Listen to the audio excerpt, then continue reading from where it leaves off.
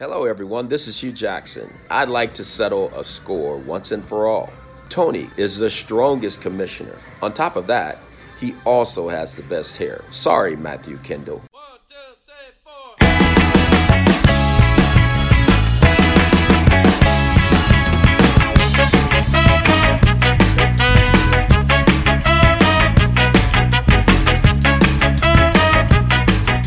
What's going on, guys? This is the 58 West King Fantasy Football Podcast.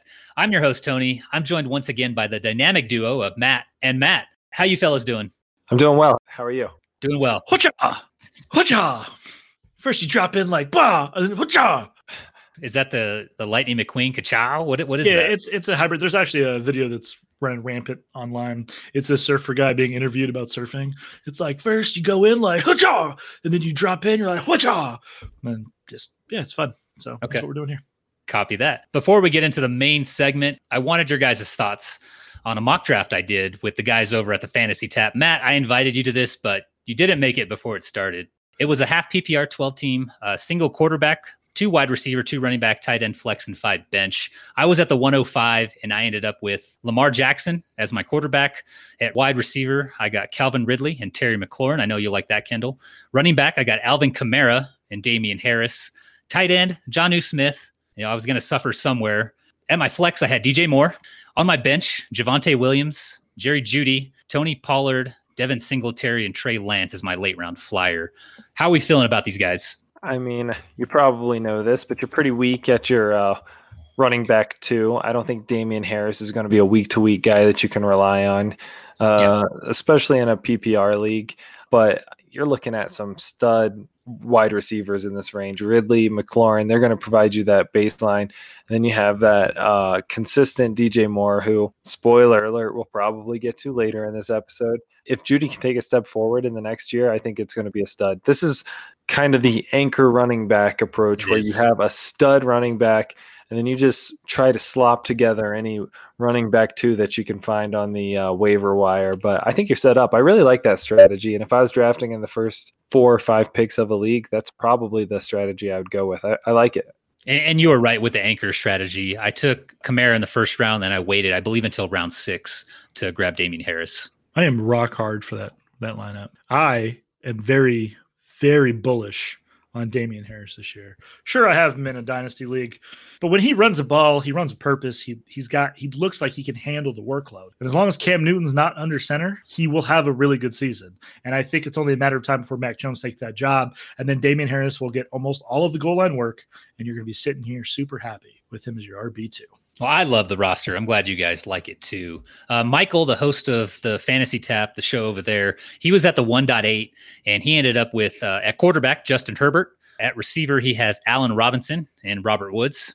Running back, he was able to grab Aaron Jones and Austin Eckler in the first and second round. So I love that duo. Tight end, he has Mike Gesicki. He's flexing Brandon Ayuk. And on his bench, he has Trey Sermon, James Conner, Philip Lindsay, Antonio Brown, and Russell Gage. So any love for Mike's roster? I mean, as you said, starting off with Aaron Jones and Eckler, was it? Yeah. That's your bedrock right there. Yep. Allen Robinson, he's going to provide you that consistent floor. He gets like 150 targets each year that he plays, and he's had worse quarterbacks than Justin Fields or Andy Dalton. Andy Dalton might be the best quarterback he's ever played for. Underrated, but I like it, is Mike Gesicki. You actually saw his target share and his amount of targets tick up under Tua Tagovailoa. So I think he can scrape together there. So I like it. I like it too. Obviously, starting out Jones and Eckler is huge. Oh, yeah. I personally have some concerns about Herbert that we've documented on previous episodes. So going in, you're going to want to pick up later on in the draft. Probably would want to pick up a solid quarterback too, a Matt Ryan, somebody that you can throw out there in case he doesn't live up to expectations. And then I used to be super high on Gesicki. I actually have some concerns with him. He plays a majority of his snaps from the slot, and that seems to be where Waddle and Will Fuller will line up. So I have a concern about exactly how Gesicki is going to fit into this offense. Maybe they'll figure out a way to get them both on the field or him somewhere else. But historically, where he's lined up is not going to be where they're going to utilize him this year. I love the idea of Mike Gesicki. It's like one of the most athletic tight ends in the NFL. We've seen what he can do when he's targeted, but he just doesn't seem to get the volume. And then Justin Herbert, just the draft stock you have to put to get him right. It's high. It's I think 5th or 6th round. So me personally, I'd want to wait. And I say that and I went Lamar Jackson, but I don't mind this roster at all. I think his core was probably the most solid out of all the teams, with Eckler, Jones at running back, and then Woods and Robinson at receiver. So I think he did a fine job. He has depth too. He has Trey Sermon on his bench. We've talked in previous episodes about Antonio Brown and then Russell Gage. I don't think we've talked at length about him, but he's stepping into a lot of targets there. We know Julio Jones is gone, and Kyle Pitts isn't going to get everything, right? So some of that might go to Russell Gage, and he played really well last season in Julio Jones' absence. So it was a good mock draft, and thanks again to those guys for letting me in on a few of their recent mock drafts. You can follow their show at the Fantasy Tap on Twitter. So thanks for the feedback there, gentlemen.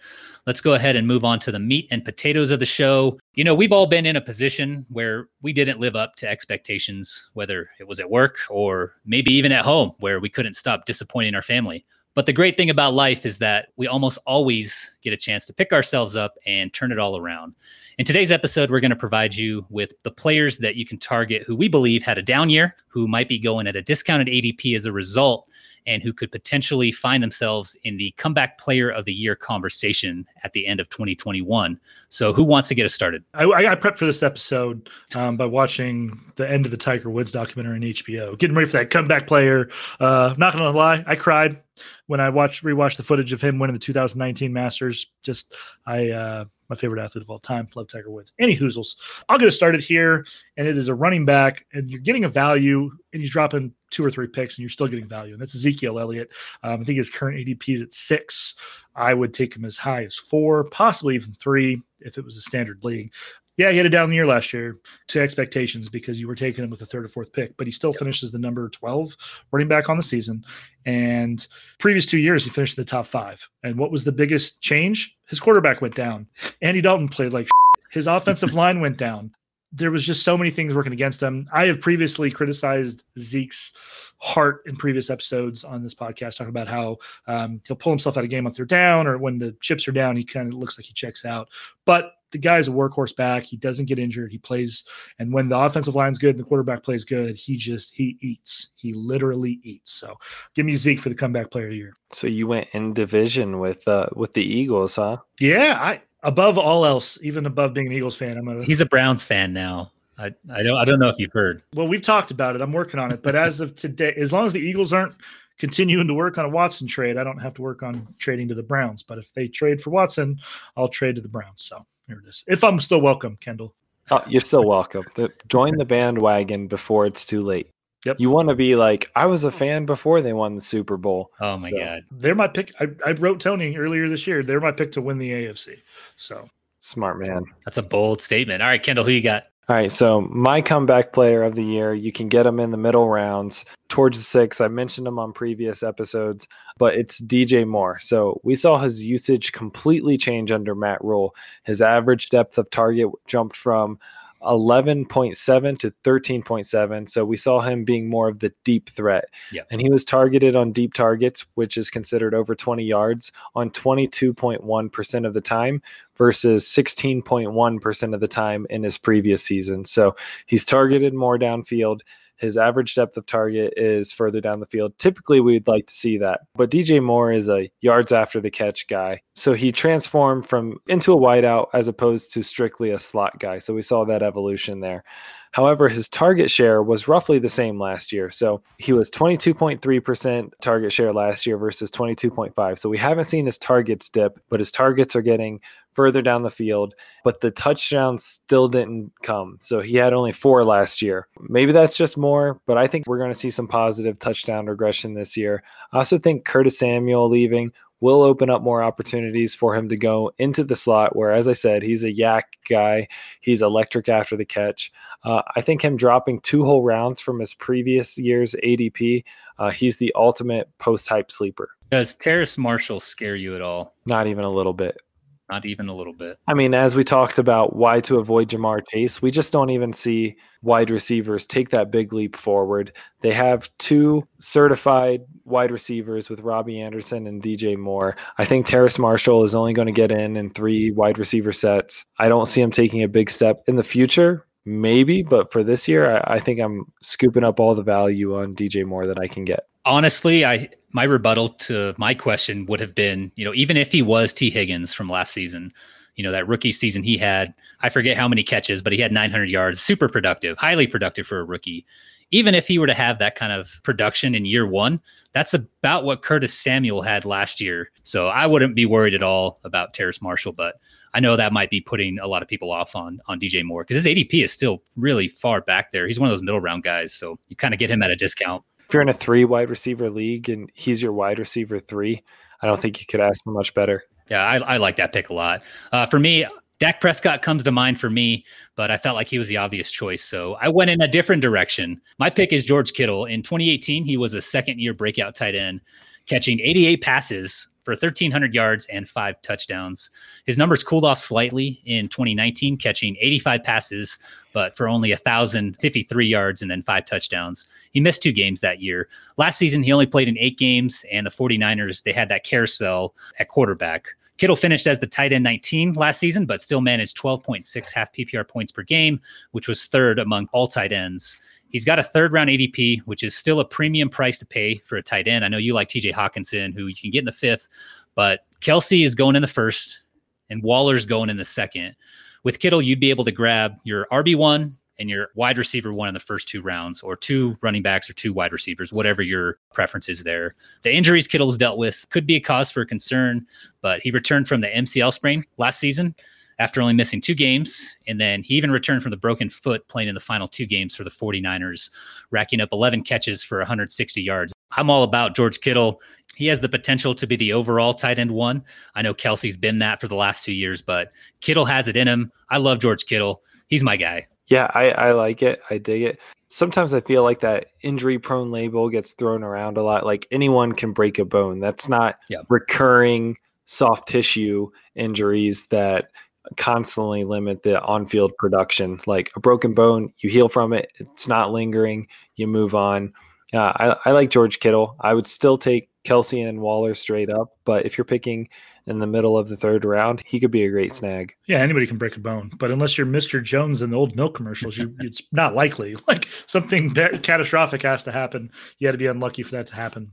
I've only broken 1 bone in my body. I drink milk. I'm assuming Kittle drinks some sort of milk or has vitamin D in his diet, so I think he'll be okay. For me, when I think of the 49ers, I think of Debo and Kittle. I think of those Yak brothers, right? The 2 guys that are huge yards after the catch, get him the ball in space on a slant or crossing route and let him just do some damage. And if he stays healthy, he's going to do that. Like I watched him play the Eagles, who have a decent defense, and he got 180 yards on like 12 catches. Like when he's on a mission, you can't stop him. So I love him as your choice. All right. Any honorable mentions? Any dark horse candidates you guys had? So I mentioned it in previous episodes. The touchdown regression is going to hit with Cooper Kupp.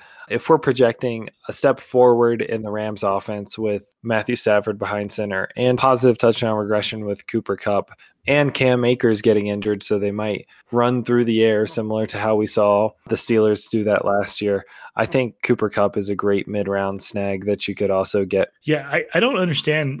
Woods is going as like wide receiver 17 or 18. Kupp's going as like wide receiver 22, 23, 24 range. I guess the assumption is they're both on the same team, so they're going to steal from each other. But like all of the conversations are Matthew Stafford's in town. This McVay offense is phenomenal, and it's creative, and there's no really clear-cut number 1 running back in town. Like there's no reason why both these guys can't finish top 15, honestly.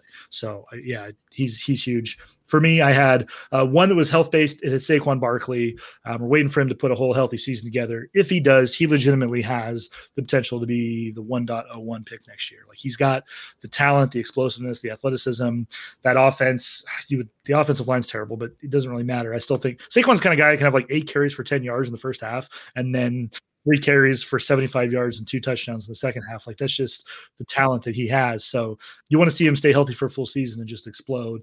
And then also Juju, we talked about Juju a lot on here. I think where you're getting him is awesome. And I just love Juju Smith-Schuster as a person, going to prom with kids who don't have prom dates, turning down more money, staying in town, saying, hey, give me another year to prove what I can be to you guys because I want to be here. I love the player, and I think if they use him right in the slot, he can do a lot of damage. So I'll agree with you on Saquon Barkley. I mean, we saw Wayne Gallman be productive in the same offense behind the same offensive line. So I think there's potential. I do think he could be a trade for target, especially if he starts off slow coming. I mean, he just now entered practice and training camp, but I like Juju Smith-Schuster. I think he got like 19.6% of the target share last year.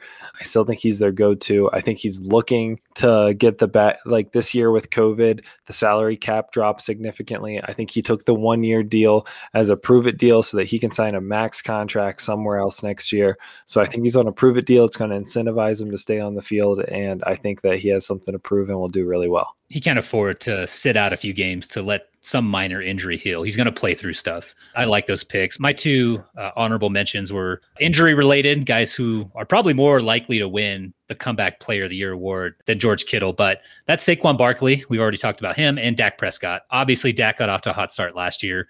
He's capable of doing that. We've seen him pass for 4,900 yards before. That's in a 16-game season. So if he stays healthy all year, that offense is still clicking and that defense still sucks as it projects to. I think he could be in line for those types of numbers and that Comeback Player of the Year award. Real quick, I would be remiss if I didn't ask you, either of you, brilliant football minds, are any of you concerned that Dak Prescott felt the need to get a second opinion on an MRI for his shoulder? Did he get a second opinion or just a second MRI to monitor if it's healing like they thought? Yep. I read some Eagles beat reporters who are a little swayed, so let's... He has been practicing, but he's thrown the last 2 days. So, I mean, it's not like he's on the shelf. He's out there trying to play, trying to get right. I think they were just taking an extra precaution.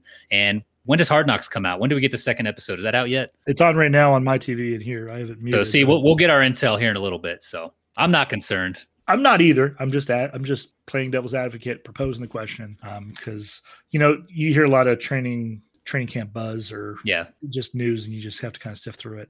I like Dak Prescott. Like right now, if I were drafting this evening and I was eyeballing Dak Prescott and similar quarterbacks in that area like Kyler Murray, then I'd probably pivot. But I think all this stuff will work itself out in the next couple of weeks when you should be drafting.